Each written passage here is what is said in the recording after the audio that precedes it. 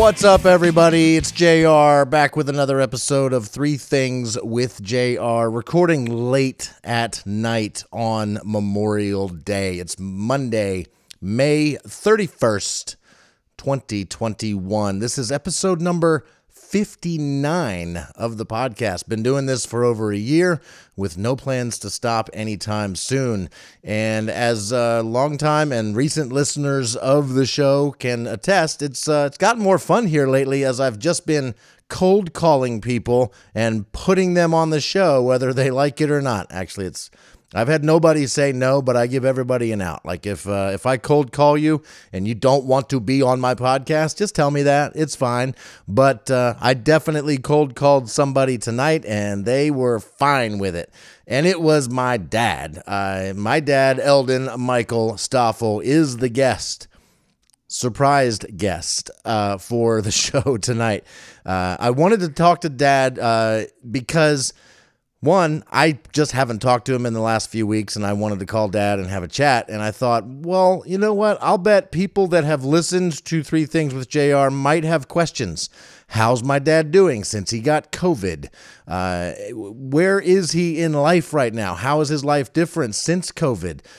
What's going on with that very interesting man that is my dad? He lives in Emmitsburg, Iowa. He used to live with me. He's had quite a full life, and he's still going strong. COVID almost got him back in the winter, but it didn't. And I thought people might like an update. Also, being Memorial Day, Dad is a veteran. He was on a naval destroyer in the Navy in the Western Pacific during Vietnam. He is a veteran of a foreign war. He's a member of the VFW and several other organizations. He is a veteran, and he has mixed feelings on his status as a veteran and Veterans Day and Memorial Day and all of that. We talked a little bit about the difference in the two holidays and what they mean to him. And they probably mean something different to my dad than they do to somebody who was in the trenches, in the boots on the ground, as Dad says. Probably means something different to our soldiers that really were in the thick of the fighting, whereas Dad was pretty safe on a ship out in the Pacific Ocean during that time, and so he's got some thoughts on that. We'll hear about that here in the interview. This is also, Dad's going to get really into talking about God, which is totally fine with me because of all the Christians I know, Dad seems to be the most genuine and real when it comes to his Christianity. And I don't mind at all hearing Dad. And we are at a pretty good point. We used to argue all the time about religious stuff, especially when I... realized I was an atheist, and I was a little snarky about things, and Dad paid the price for me being a snarky atheist there for a while.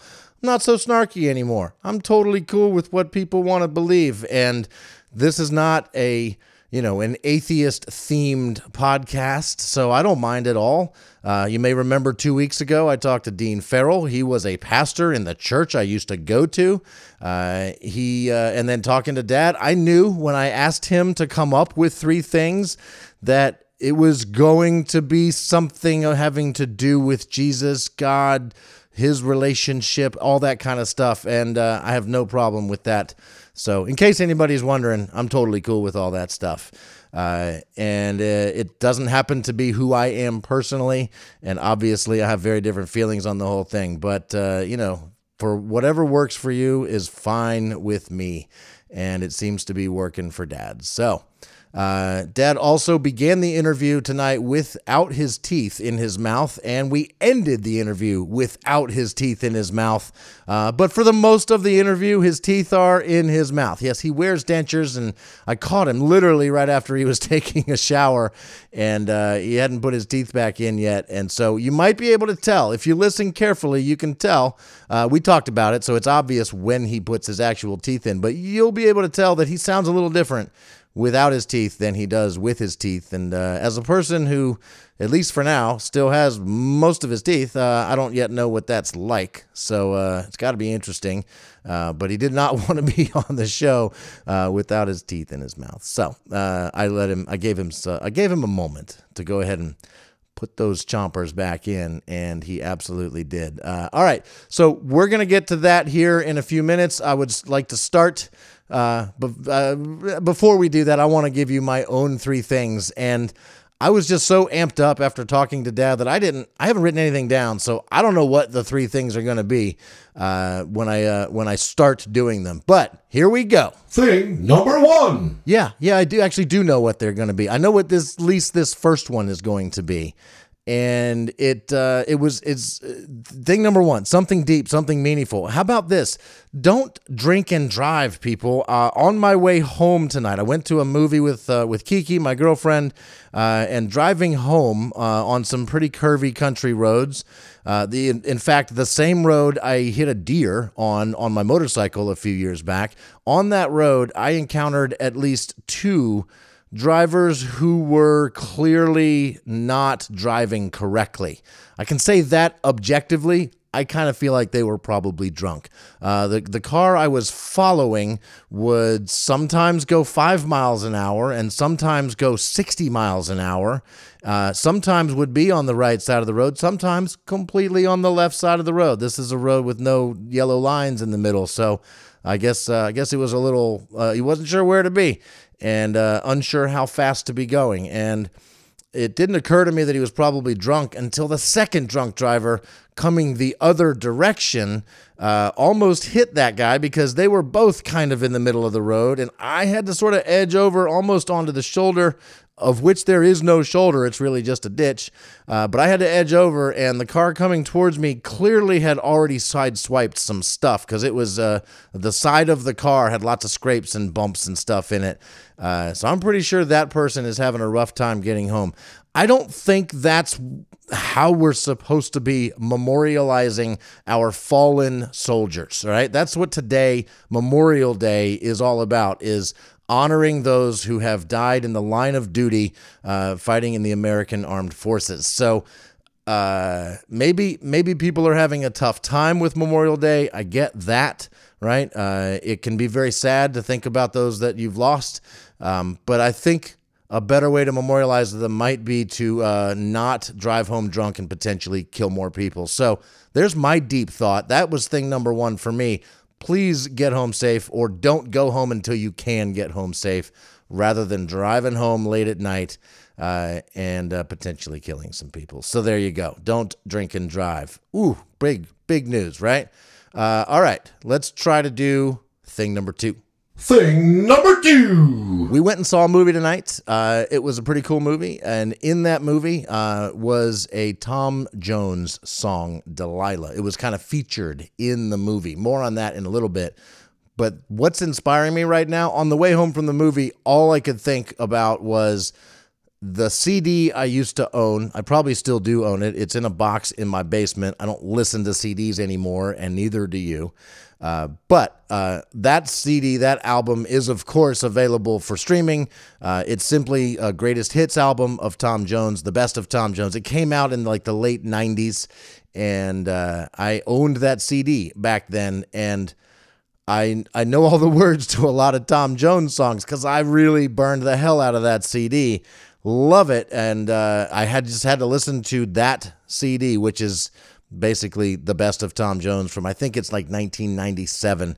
It's got a ton of great songs on it. It's Not Unusual, The Green, Green Grass of Home, Detroit City, What's New, Pussycat, and the song that was featured in the movie we saw tonight, Delilah. And man, that guy's got an amazing voice. And I love having no one else in the car with me and cranking up Tom Jones so loud that I'm singing along at the top of my lungs. And to me, with my stereo as loud as it can go, I sound like Tom Jones. And it's pretty It's pretty awesome. It's pretty epic. I wish you could have heard it. I mean, you can't. I don't do the show from my car with my stereo on at the top of its lungs, yelling out Tom Jones songs. But, man, if you could have been in the car with me, it would have been pretty awesome. But you weren't. So there.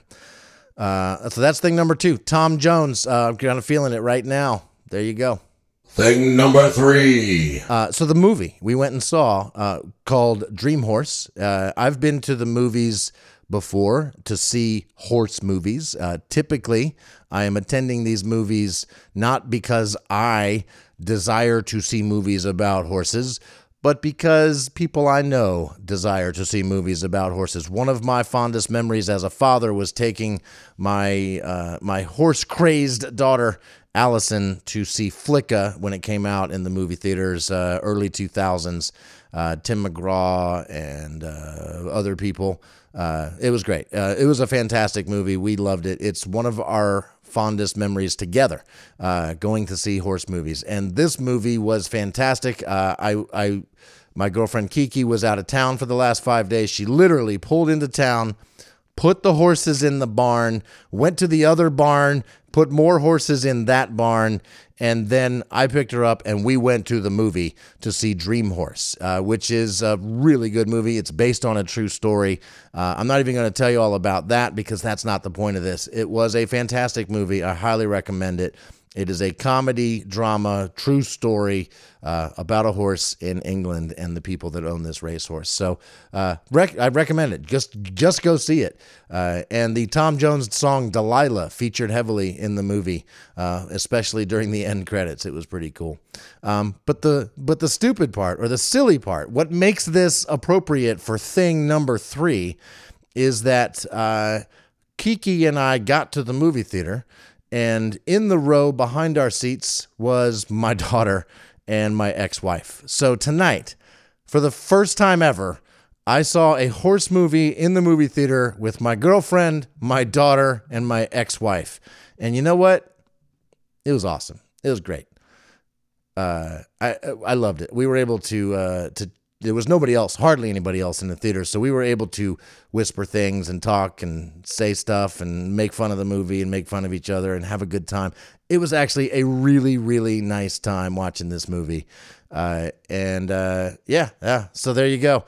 I love the fact that I'm at that place in a relationship with all of these people that we can hang out and do fun stuff, and it's fine. So shout out to Angela, Allison, and Kiki, and myself, because we just killed it by having a great time at the movie theater tonight. And then luckily all made it home and not got killed by a drunk driver. So there you go. That's my Memorial Day 3 things. It's about 11:30 at night. I'm going to stop talking, start assembling this episode, and get it out. So that means here comes an ad, a quick ad break, and then we'll be right back where we're going to talk to my dad. So thanks for hanging out. We'll be right back. Wake up, wake up, wake up. There's no time for play.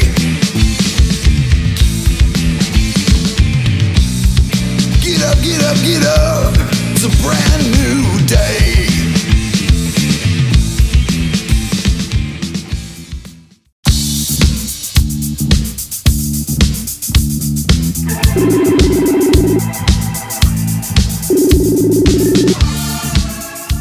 Hello. Hello there. How are you? I'm great. How are you? Doing good. I didn't wake you up, did I? No, I just finished taking a shower. Oh, good. I'm glad I caught you at a clean time then. Yeah. I'd hate to talk to you when you're dirty. Yeah, and I didn't even take a nap on the bathroom floor when I got done. Oh, I'm so glad to hear that. I don't know if you can tell or not, but I'm recording this, and I'm going to put you on my podcast unless you tell me no, don't do that. Yes, you can do that. All right. That's the answer I wanted. How about if I put my teeth in, though, so I sound right? I mean, this is not a visual podcast, and so far I couldn't tell you didn't have your teeth in. So you can't. I sound right. You sound like you. I mean, I could maybe tell if I was really like, if you asked me to tell you whether I thought you had your teeth in or not, I would probably say not. But now that we've talked about this, other people might know too. But no. Well, I'm going to put them in. Okay, cool. Whatever makes you more comfortable. Yeah, I've never done an interview without my teeth. Well, we started one, but you're never going to finish an interview without your teeth. Well, yeah. We haven't started the interview yet, have we? Well, I mean, this is all being recorded. I'll probably use this unless you're like, no, don't use that part without my teeth. No, you can use it. See if people can tell the difference now than when I first started. Yeah, I think people might be able to tell now that we've said that. Like, if you didn't say anything, nobody would have noticed. Especially the S words. Right. Yes. Don't say the S word, Dad. Yeah, I won't say the S words. There's more than one. Right. Like salamander. Yeah, like sound. I don't sound right without my teeth in. Right. That's no shit either. No shit.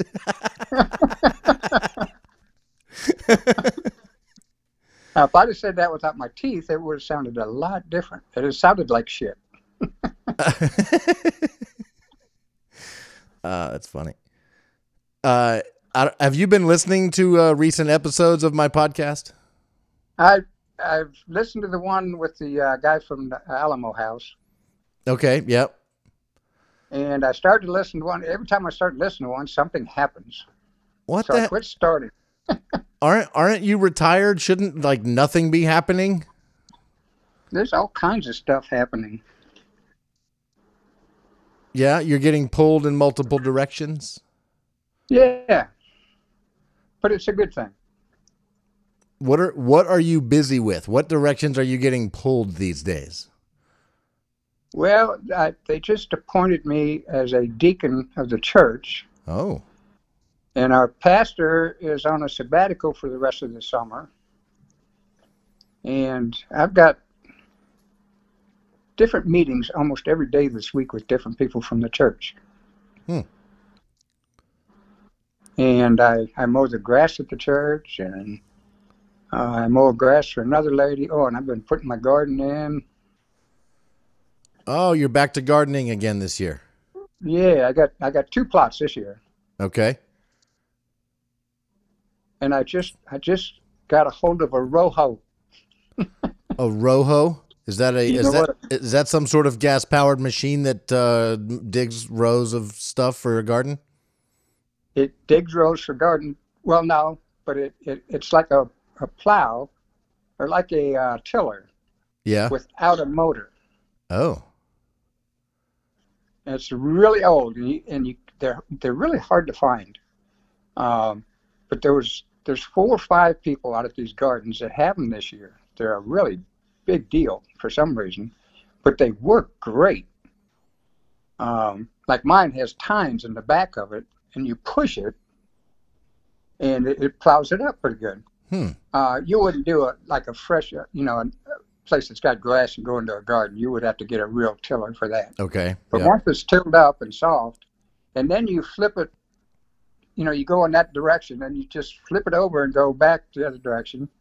And the back of it, it's got these, not tines, but just this wheel that churns up the dirt real good, and a blade that goes down under the dirt and cuts the weeds off like 3 or 4 inches underground. And is it really hard to push through there? I mean, I know your ground is already kind of, disturbed, right? It's not fresh grass ground, but it sounds like if there were weeds in there, it'd be hard to push it through those. Yeah. If you got a lot of weeds, once it's tilled up, that's when this thing is good. Yeah. And you don't need a cow to pull it.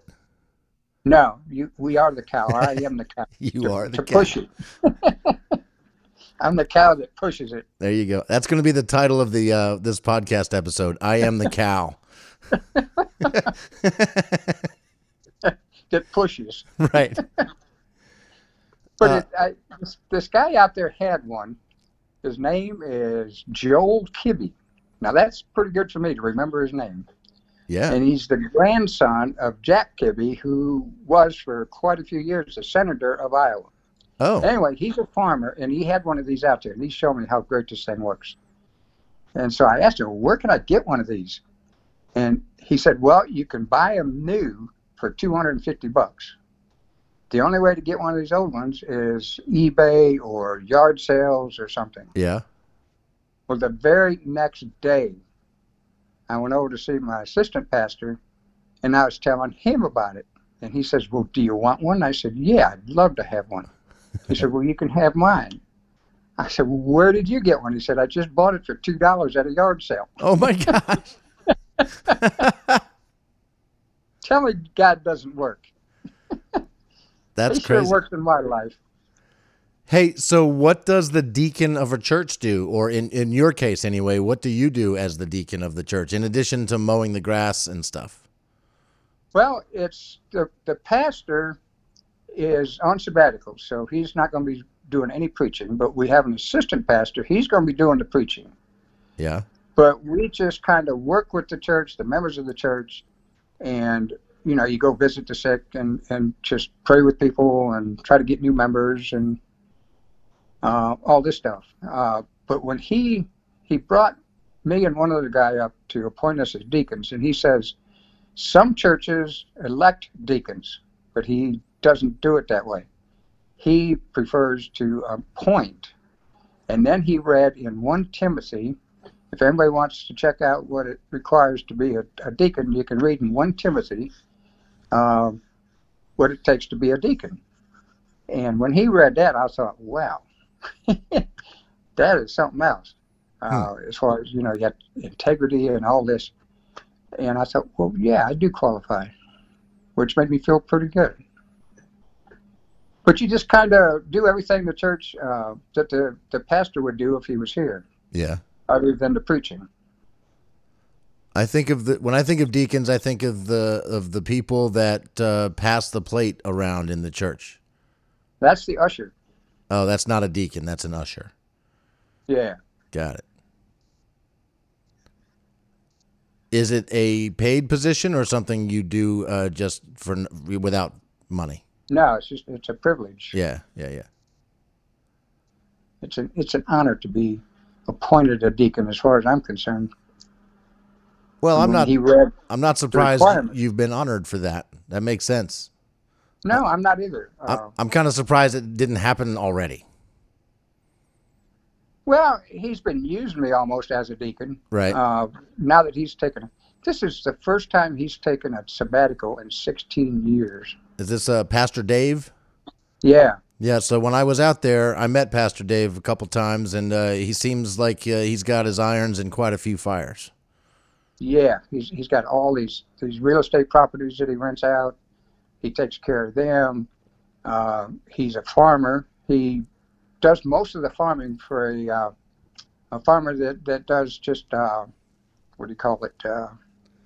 Sharecropping?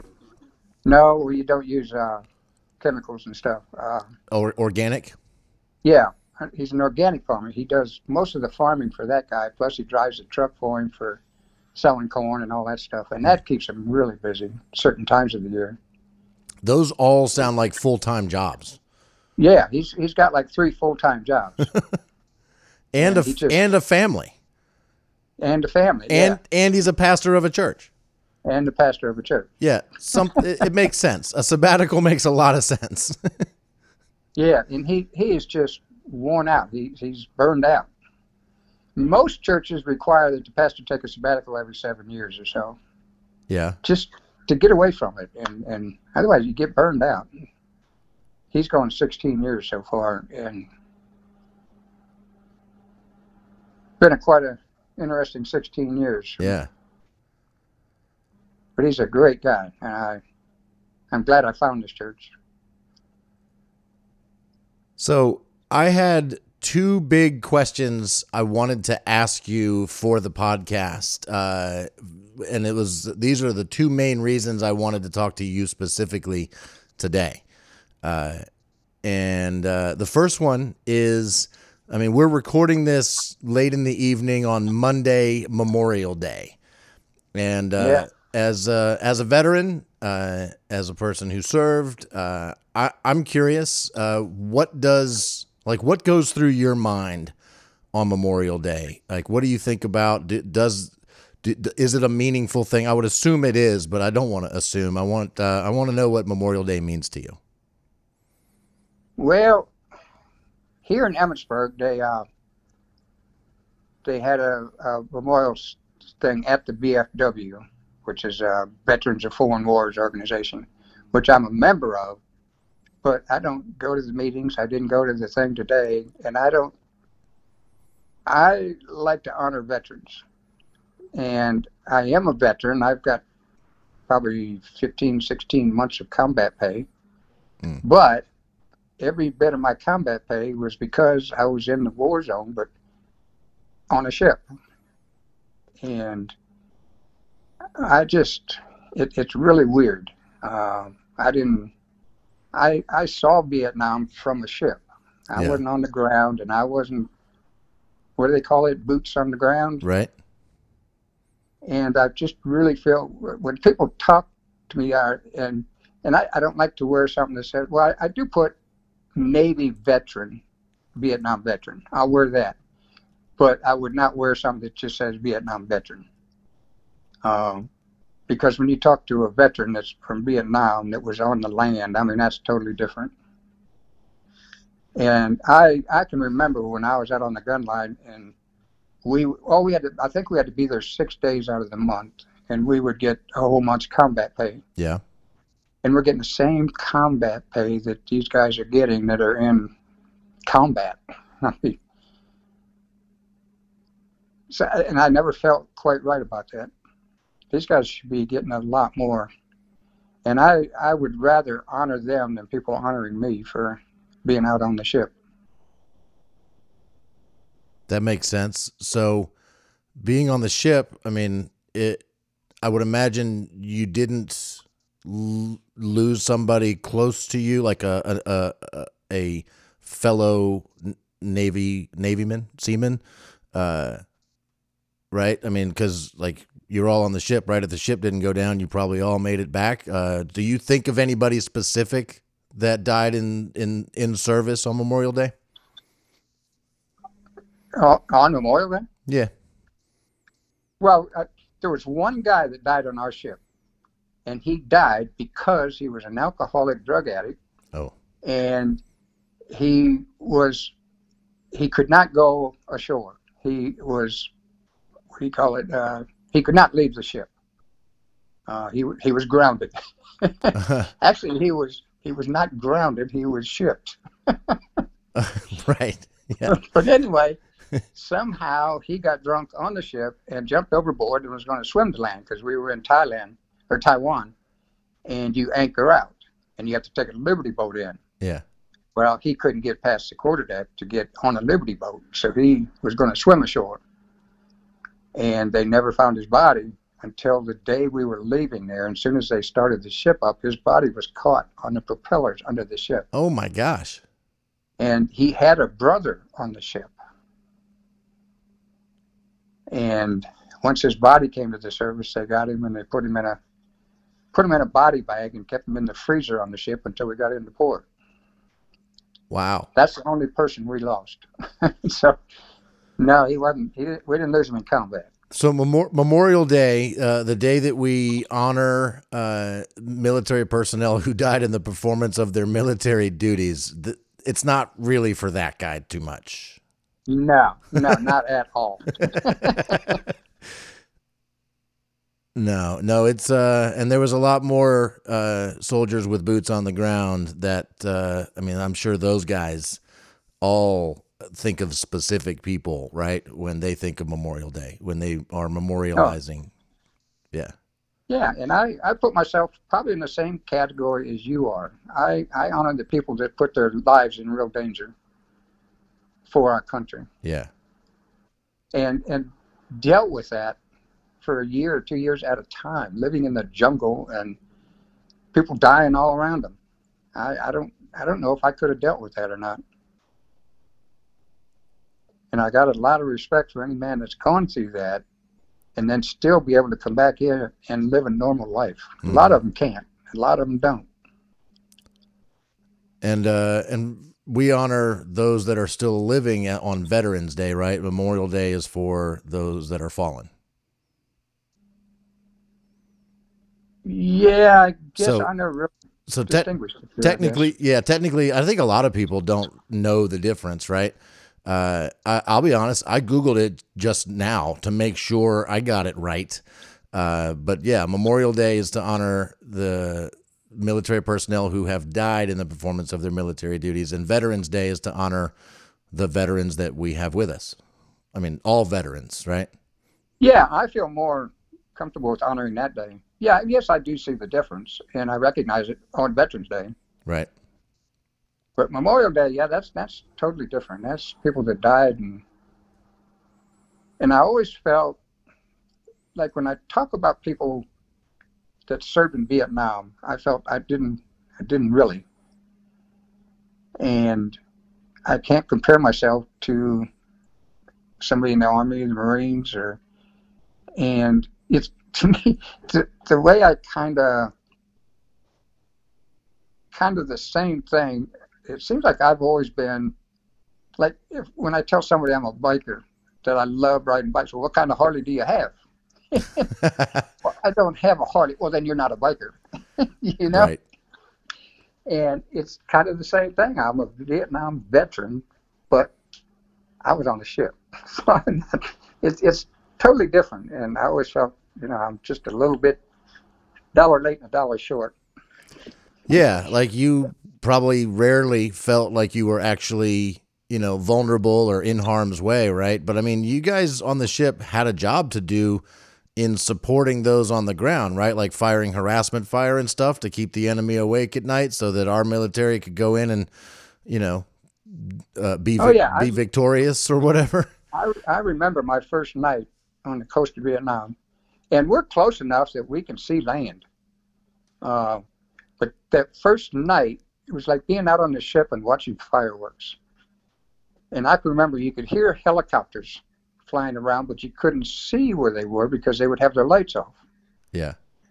And you would see tracer rounds from these helicopters shooting down, like every 10th round or 15th round or something is a tracer round so they can see what direction they're going. But you would also see tracer rounds shooting at the helicopters. And we saw 2 of them get blown out of the sky that night. Oh, man. I mean, that's a Vietnam veteran. Your helicopter pilots are probably the biggest heroes. They had the shortest life expectancy over there. No kidding. The more I learn about helicopter pilots in Vietnam, oh my gosh, the more respect I have for those and those guys. And those guys, they felt like it was a calling, and they had a duty to do to get people in, get people out. And I mean, the crazy stuff they had to do to accomplish those missions is just kind of insane. Yeah, I've got a classmate that was a helicopter pilot. And I don't know if you saw that the memorial in Emmitsburg here. Yep, I saw it right by the train tracks. Yeah. Yeah. And there's a helicopter in there, and that was John Van Osby's helicopter, who was a classmate of mine. And every time I hear, I forget the show that was on TV for quite a while. MASH? No, that's Korean. No, it wasn't MASH. It was another one. China Beach? China Beach. That's one of my favorite shows about Vietnam. But I don't think you can even get reruns of it anymore. Yeah, I don't know where you might find that. Look it up, kids at home. China Beach. It was a fantastic show. I remember watching it with you and Mom. Yeah, and the biggest sound on that show, every time I hear a helicopter on there, man, it brought back memories. And we used to refuel or not refuel, but get food and replenishments from helicopters that would lower it down on our deck in the back. Yeah. And just the sound of them helicopters, just to me, if I hear a helicopter, that's Vietnam all over again. Right. For a long time on Memorial Day, you guys would do you guys that had motorcycles, Harleys or not, would gather and ride the Rolling Thunder, right? And that was always very much tied into specifically Vietnam vets, right? I'm sure there was vets of all, or memorializing people from all wars, but specifically the MIAs and the POWs and stuff, right, from Vietnam, because that's where Yeah, it was. that ride always sort of Yeah, culminated right around there, the Vietnam War yeah, that was Memorial. specifically for POWs and MIAs from Vietnam. And it was called Rolling Thunder because it started out in California, and they would pick up riders all the way to Washington, D.C. from every state. Hmm. And Memorial Day, there was right around 1 million motorcycles in Washington, D.C. And then that's when they did the Run for the Wall, they call it, Yeah. where you leave the Pentagon parking lot and up to the Vietnam Memorial. And it was like 3 to 3.5 hours of motorcycles pulling out of the Pentagon parking lot. Yep. I never got to ride a motorcycle in it. I did ride my bicycle along with it one time, which I think the guys on motorcycles, they were kind of annoyed with me for doing that. But I went downtown and saw it a whole bunch of times, but I never got to ride in it. Yeah, James and Candy and I went just about every year, and Yeah. we'd go and watch it. And James and I kept saying, wouldn't it be neat to have a bike and ride in this? And we did ride in it 3 years. For the 1 year, Chester rode with me. Yep. I remember that. Yeah, and we got to the Pentagon parking lot like probably 10:30, somewhere around there. And there was already thousands of motorcycles in the parking lot, and they put you in line. And then you sit there until 12 o'clock, and then they start pulling out. Yeah. Well, James and I think Dylan rode behind James. Right. And then Chester and I, and we just left our bikes here and walked up this big hill that you could look down at all these bikes and everything. They started rolling out of there at 12 o'clock. And Chester said, well, you better get down there. And I said, no, Chester, it's going to be a few hours before we leave, before they get to where we're at. And it was like 2.5, 3 hours of bikes pulling out of there, 2 and 3 bikes wide. Yeah. It was almost 3 o'clock before we pulled out of there. And there was quite a few bikes behind us. That's a lot of bikes. Yeah, and there's already thousands of bikes downtown parked that didn't even ride in it because Yep. they didn't. But the last year we did it, they had so many motorcycles that the Pentagon parking lot was packed, and they were parking us out on the highway. Wow. And there was 4 of us, and we finally said, this is crazy. It took us about a half an hour to get out of line, and we went up riding in the mountains. So we didn't ride it that year. We had done it 2 or 3 times already, so we weren't going to wait that long. Right. And it was really hot that day.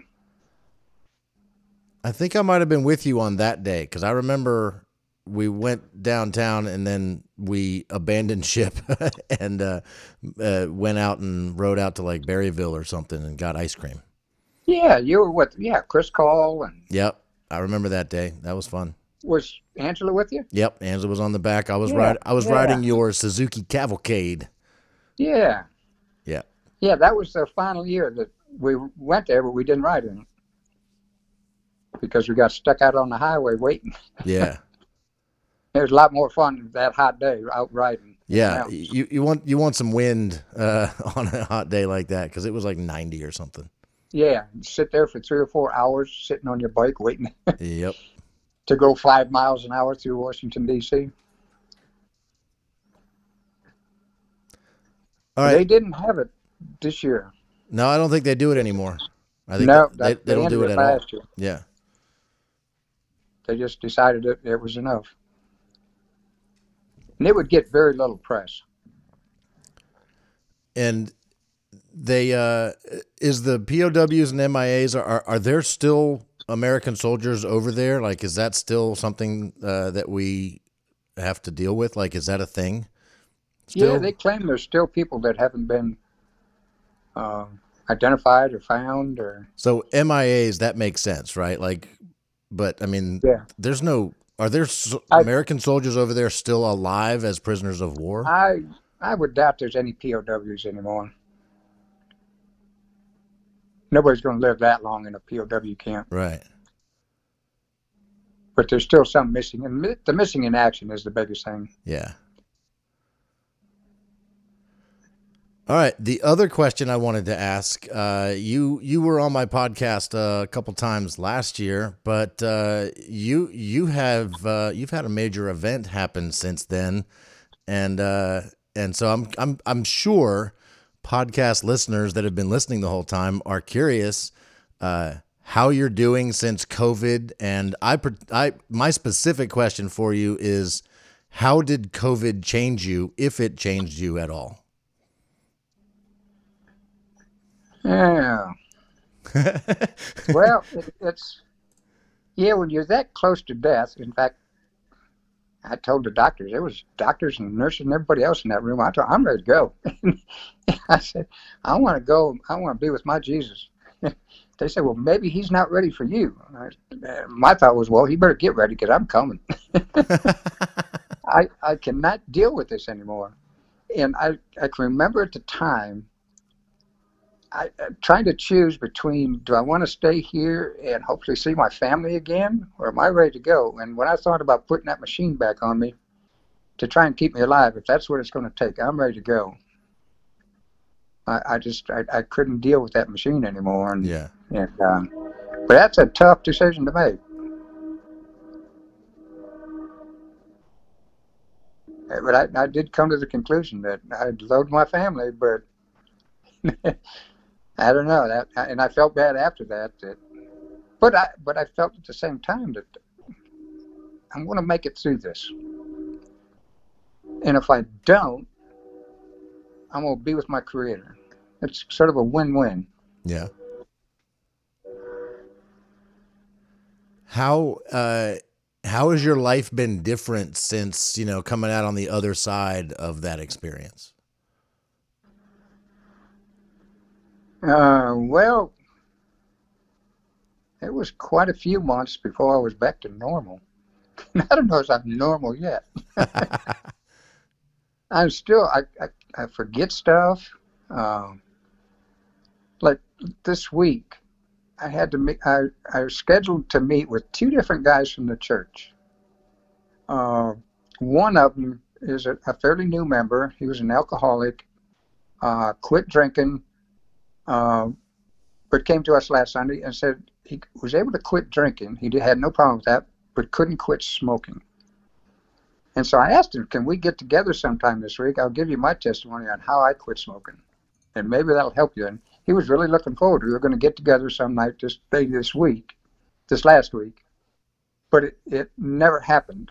And then there was another guy who I'm not sure what kind of illness. He's in a wheelchair mainly to get around, but he can walk, but not very far. He's really sick. He's in pain all the time. Got a lot of things wrong with him. And he just asked me last Sunday.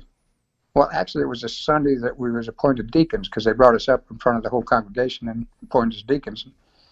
And I've gone to this guy before because he sits at home alone. And I told him, if you ever want, I stopped and saw him out in his garden one day.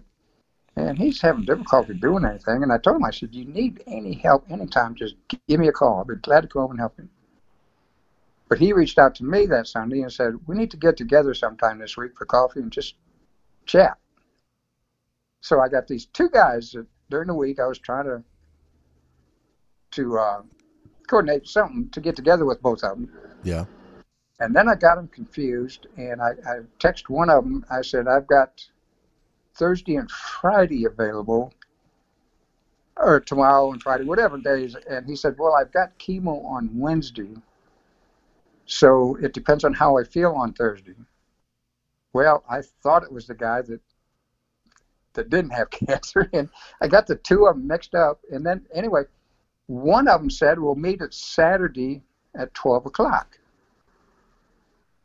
And it was Tom. And I remember clearly a text that said 10 o'clock Saturday, or no, noon on Saturday. And then I'm thinking, this is the one with chemo, and I'm telling somebody else, I didn't know this guy had cancer. They said, he doesn't. But I had them too confused, and I could not straighten it out. But I went over at noontime to Tom's house, and he was out in his garden working, so I stopped and visited with him, and I finally asked him, did we make arrangements to meet today at 12 o'clock? Because he acted like he was surprised to see me. And he said no. And so on Sunday, I asked this other guy, because he never did get back to me. We never did meet. And he's the one that's got cancer, and he quit drinking and all this. And so I asked him Sunday at church, were we supposed to meet on Sunday? And he said, no. He said, I've just been really, really ill this week and just didn't get back to you and apologize for it. But I swear, and I cannot find the text that said we were going to meet at 12 o'clock on Saturday. But I know for a fact that one of them did that. Hey, maybe they're the forgetful ones, not you. It could be. But which one? But stuff like that, I can't keep stuff straight. And I mean, and you noticed a difference in that after COVID. Like that's something that's worse than it was before. Yeah.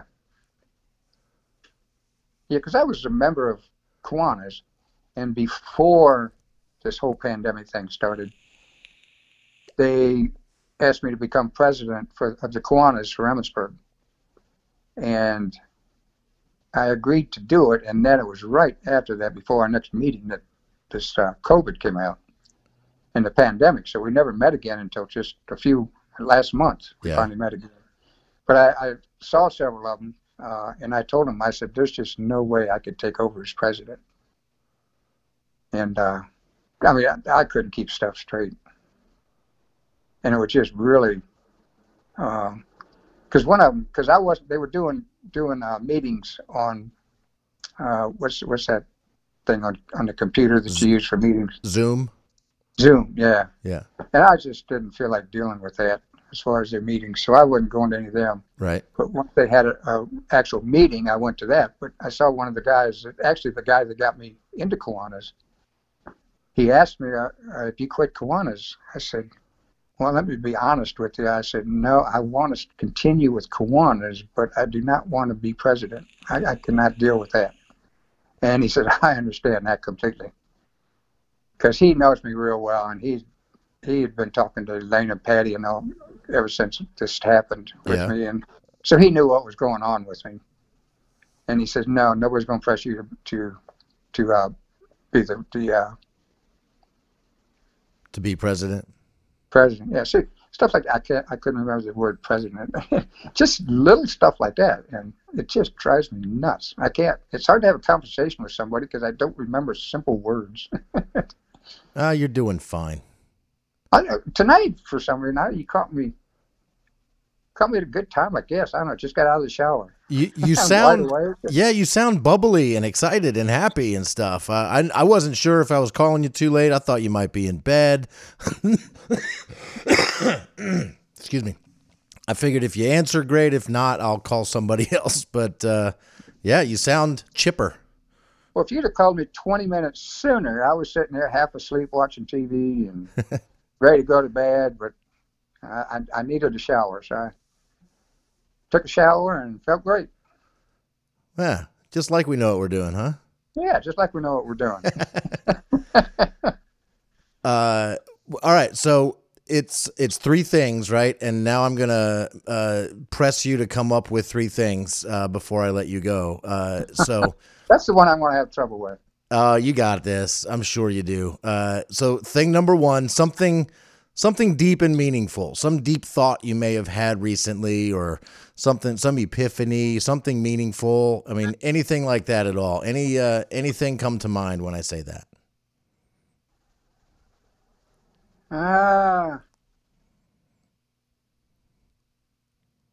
I guess the biggest thing is I know for a fact that when I die, I'm going to heaven. Okay. I'm going to be with my Creator. I know that for a fact because I've received the Spirit of God, and that's the only way anybody can know. And the Bible says that that without the Spirit of God, all of this is foolishness to those that do not believe. And I know that for a fact because that's the way I felt about it. When people were trying to tell me about the Bible, and they said, "You guys are crazy." And even when I first started reading the Bible, I thought, wow, this is ridiculous, these stories and stuff. Mm-hmm. But it was not until the day somebody prayed for the Spirit of God to come into me, and I prayed for it, and it happened. And it's a totally different thing. It just, all of a sudden, I didn't change my mind. I had to change a heart. And that's what they prayed, was the Spirit of God would meet with my spirit. And my life since that point is it's kind of walking with the Spirit of God in me, in my heart, walking with the Son of God through life here, and we're going to meet the Father. And I'm trying to bring as many people with me as I can. And that's why I'm here. And I believe that's why he didn't take me home when I was ready to go. My biggest thing in life is I want to bring as many people with me as I can and convince people to pray and ask for the Spirit of God to touch their spirit and have what I have. And you're not going to get it because you want it or you think you might like it or anything else. God knows your heart. And if you ask him to prove that he exists, he'll do it. But he knows your heart if you really want to. And I kept telling him, I said, if you're real, you need to make yourself known to me. And the only way he does that is through receiving the Spirit of God. And my biggest problem is I don't know what it's going to be like when I get there. And you and other non-believers are not going to be there. How am I going to enjoy heaven without you there and without Aubrey there? That's exactly the thought that I just had was, when I realized I did not believe in God, which means I'm atheist, right? When I realized that and accepted that as who I am, I always have said since then that I'm not opposed to the idea of believing in God. I just would need to see some proof, some actual proof. I haven't yet to see it, right? So unless that happens, I won't be in heaven. And yeah, that was going to be my follow-up question was, how is that heaven for you if the people you want to be in heaven aren't there? Well, I can't speak for God. I don't know how he's going to do it. I know I'm not going to be sad in heaven because you're not there, if you're not there. Because it says that in heaven, once you die and you're with your Creator, there's no more sorrow, no more tears. And so I don't know. I can't explain how God's going to do it. If I could explain God, he wouldn't be much of a God. Sure. He'd be on the same par as me. His ways are higher than my ways, and I can't explain them. But in this faith thing, it's not something I decided to have faith in this. It's just all of a sudden I've got this faith. I know for a fact. And the only way that can happen is if the Spirit of God hits your spirit and convinces you of it.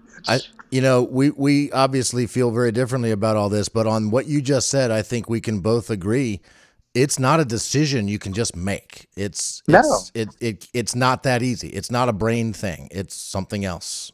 Yeah, it's totally different. It happened for you, and if it happens for me, I'll tell the whole world about it. It hasn't happened yet, but there you go. Well, you've got to be open to it.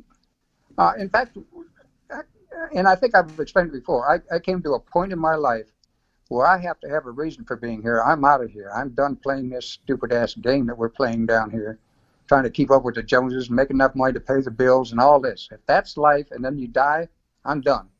And I was dead serious. And I started drinking pretty heavy and going across 4 lanes of highway, and if I made it to my car, I made it. If I didn't, I didn't. I didn't care. And I just started praying to, if there is a God, make yourself known to me. And how did I put it? I need proof. I need some kind of proof. And I figured the best answers might come from the Bible. But I was brought up in a religion. I was not brought up in a relationship with our Creator, with Jesus. And the answers weren't there. And I actually got rid of my Bible because the answers were not there. It was just a bunch of stupid stories. And God created man, created the devil, wait till we all got so bad, killed us all, and started over again. Well, that's stupid. And I mean, it was. And I just quit reading it. But I started reading from page 1. And I didn't have any fellowship with other men or anybody else helping me with it. I just figured this is between me and the Bible, and maybe this has got the answers. But it didn't. I got rid of it. But then when I went through that Alpha course, Introduction to Christianity, and the difference in a religion and a relationship. And that's the problem now. Most people think you're going to find it at church. Well, going to church doesn't make you a Christian. And it's just, you can go to church 7 days, which I did for how many years, going to 12 years of Catholic school and all that. I got plenty of religion. And when I left home, I didn't have to go to church anymore, so I didn't for 30 years. But then I found that you could have a relationship. And Christianity is God coming down and making a way for us to come to Him.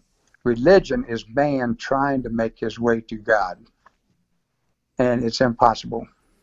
So I don't know when you'll get a chance to do this, but you should go back and I think it's 2 episodes ago. I cold called Dean Farrell. You might remember him from Amicus Seventh-day Adventist Church. He's living out in Washington now, Washington State. Him and Blanca. They haven't been going to the Philippines like they used to just because of the pandemic, but. Dean is Dean's exactly as you remember him. So you might be interested in hearing that interview. But which episode is that? Do you remember? Gosh, way to put me on the spot on my own podcast. Do you remember the name of it? Yes. One Less Drunk with Dean Farrell. Yeah, because I remember seeing it and I was going to listen to it, and then just I don't know if. Did I have COVID at the time? I must have. Because I never thought of it again until just now when you mentioned it. But I remember seeing something about it or something. And I thought, wow, that's when I really want to listen to them. So this episode is going to be number 59. Last week was where I talked about my comedy gig that I got some hate mail on. And the episode before that was episode 57 with Dean Farrell. So one Less Drunk with Dean Farrell, which is the title of the episode is a reference to a joke he tells in the episode. So that was way before one with the Whirl, John Whirl. No, that was the John Whirl came first. Dean Farrell was just literally 2 weeks ago. Oh, really? Yep. So very recent. Wow. Yep.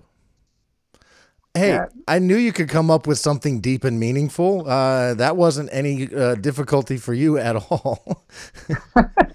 Doesn't get any deeper than that. No, not at all. The meaning of life. I mean, there you go. So, life makes no sense without God. There you go.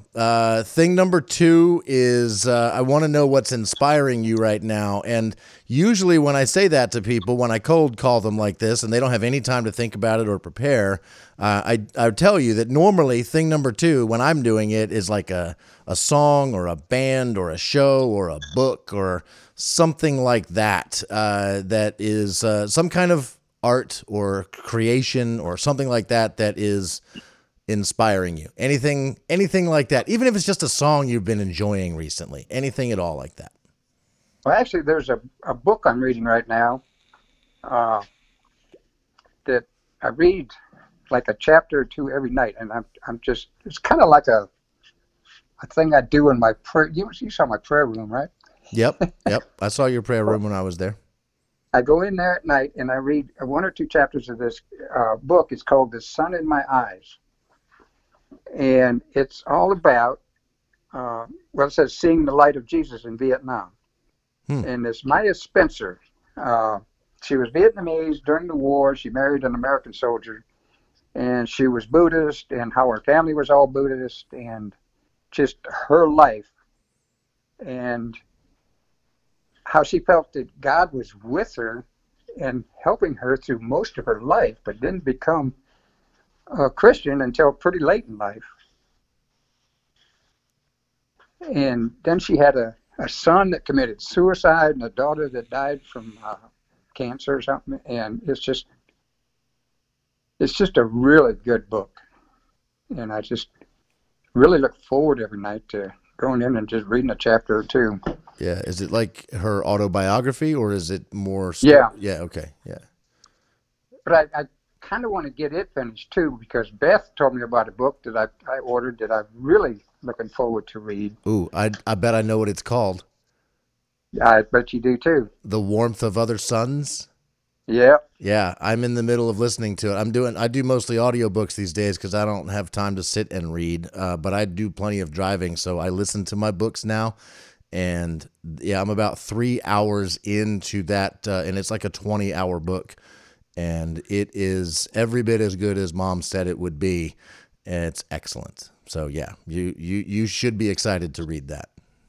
Yeah, I started it, but I'm reading this other one at the same time, and I just want to wait until I finish this other one. Yep. And I don't want to be reading two at the same time. This one sounded so good. Yeah, and I really want to concentrate on it, maybe even take notes. Yeah. Once you start reading this book, it's one of those books where you're like, you don't want to be distracted by listening to other things. Yeah. So when I get into a book like that, I'll listen to fewer podcasts. I'll listen to less music when I'm driving, and I just want to listen to that book. Because I'm basically going to do it when I'm driving, so it makes me want to go on road trips. Well, what I like is going out to First Island and reading. Yeah. But it's just been too cold to do that so far. And finally, next week, about the time I finish this other book, it'll be warm enough to go out to First Island and just sit and read. Yep. For the longtime listeners of the podcast, I did an episode from Dad's reading spot on First Island. Yeah. When I was out there, when you were knocking on death's door. So it all comes full circle. All right. Thing number 3 is usually the hardest for people. Just tell me something stupid or goofy or dumb or something like that.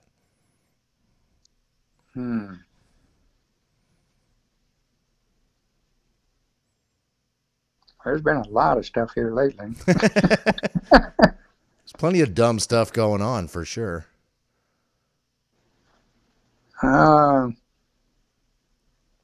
A joke you heard at morning coffee, anything like that. It could, I mean, the dumber the better, but it doesn't have to be like the dumbest thing ever. Just something silly.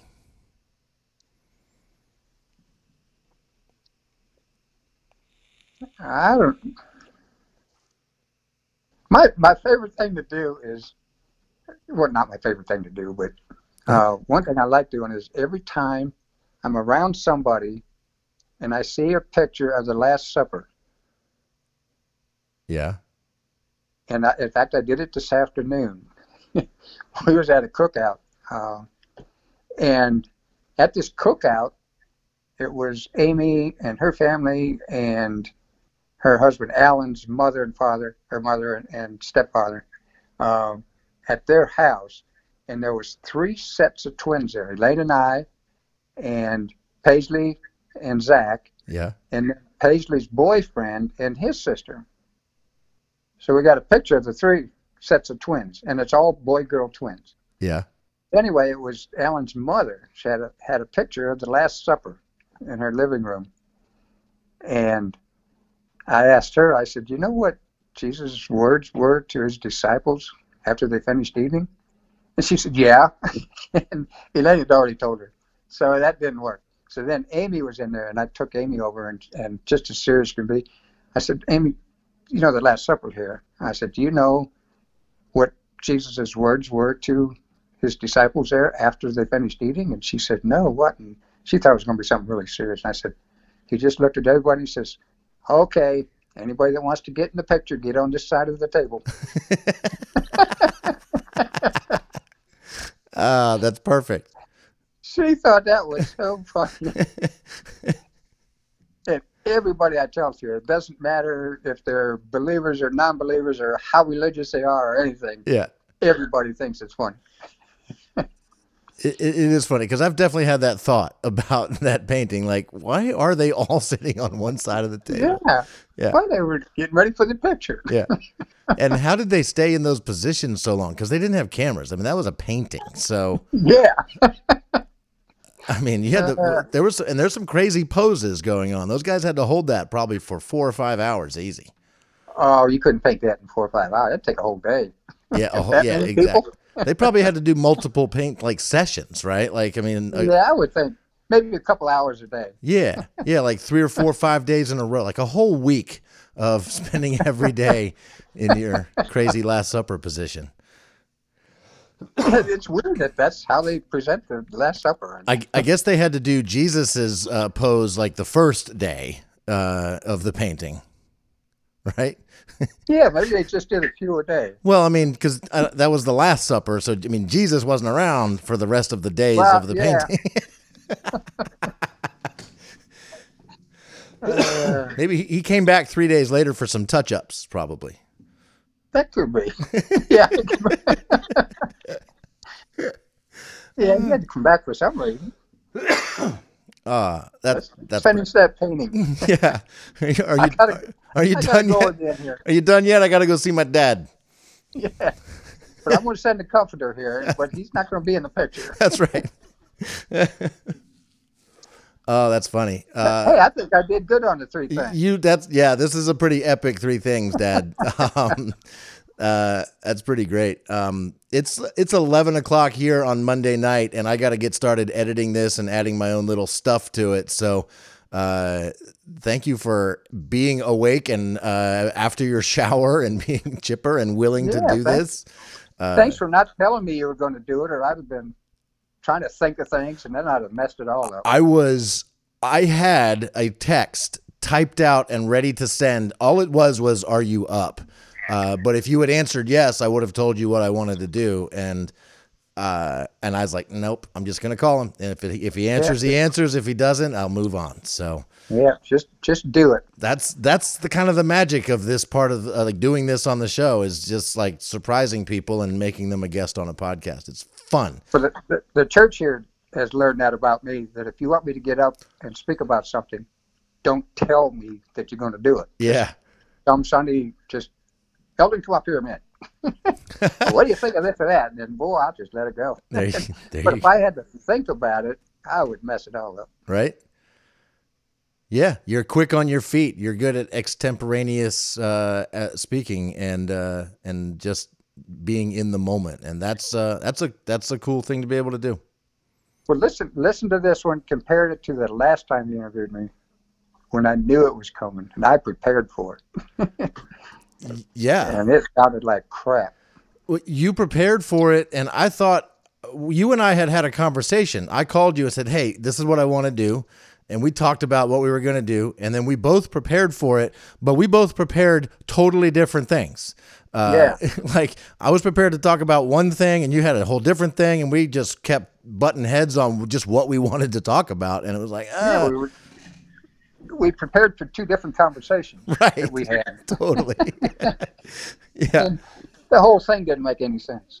Right. Yep. No, this was, I think this will be a much more enlightening and entertaining episode for anybody that listens. So, hey, Dad, I love you. Thank you for answering. I'm going to go edit this podcast down. It'll be out tomorrow. Good. I'll be looking forward to listening to it.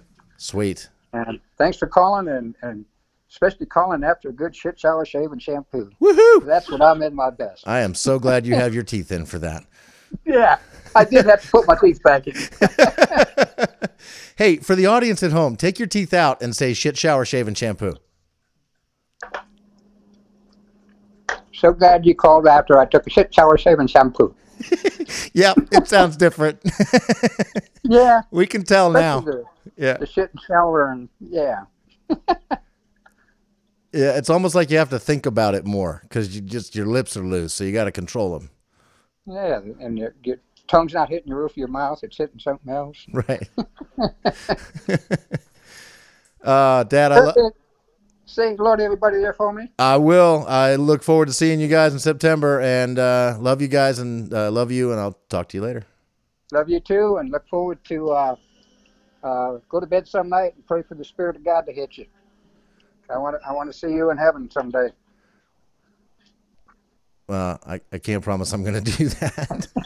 That's why he left me here to make sure I bring you along with me. There you go. You do the praying. convinced. You do the praying. I'll wait for it to happen. Okay, it's going to happen. Be ready. I'm ready. Okay. I'm an open-minded person. Good. That's what it takes. There you go. Good night. Good night, Dad. Love Love you. you. See ya. Goodbye. Bye.